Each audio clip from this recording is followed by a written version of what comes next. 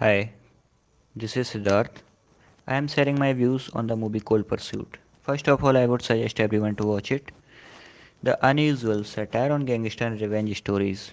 Start off with a quote from Oscar Wilde and some delightful background music that sets the tune for rest of the film. Okay.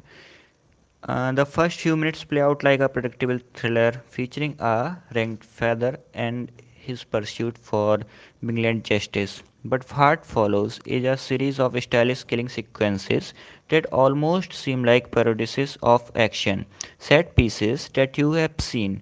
Liam Neeson pulling off deep and ease in the past, yet director Hans Peter Noland, who also made the Norwegian film In the Order of the Disappearance that inspired Cold Pursuit, and writer Frank Baldwin create a refreshing narrative film of memorable moments. The movie seems bizarrely funny, and snow heavy setting creates the right atmosphere from dry and cold cut humor. The story begins with tragedy and in the first few minutes seems dead serious, right up to the point where Coxman confronts his first victim, the gangster Speedo.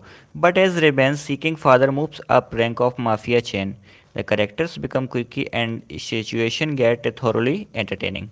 The introduction of characters like Tom Bateman in form of Viking, the main antagonist, and his team of crazy henchmen like Mustang, Dexter, and more elevates the narrative.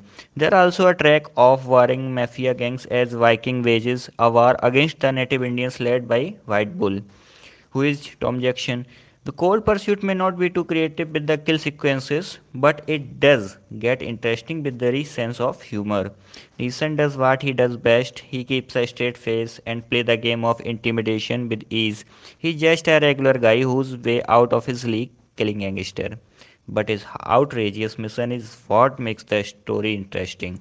Watch out for a superb cameo by William Forsythe too, who plays a brief but key role in Coxman's revenge saga.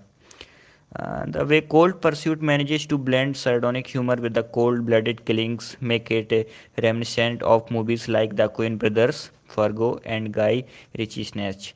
This one a refreshing, cool black comedy that does wonders for the genre.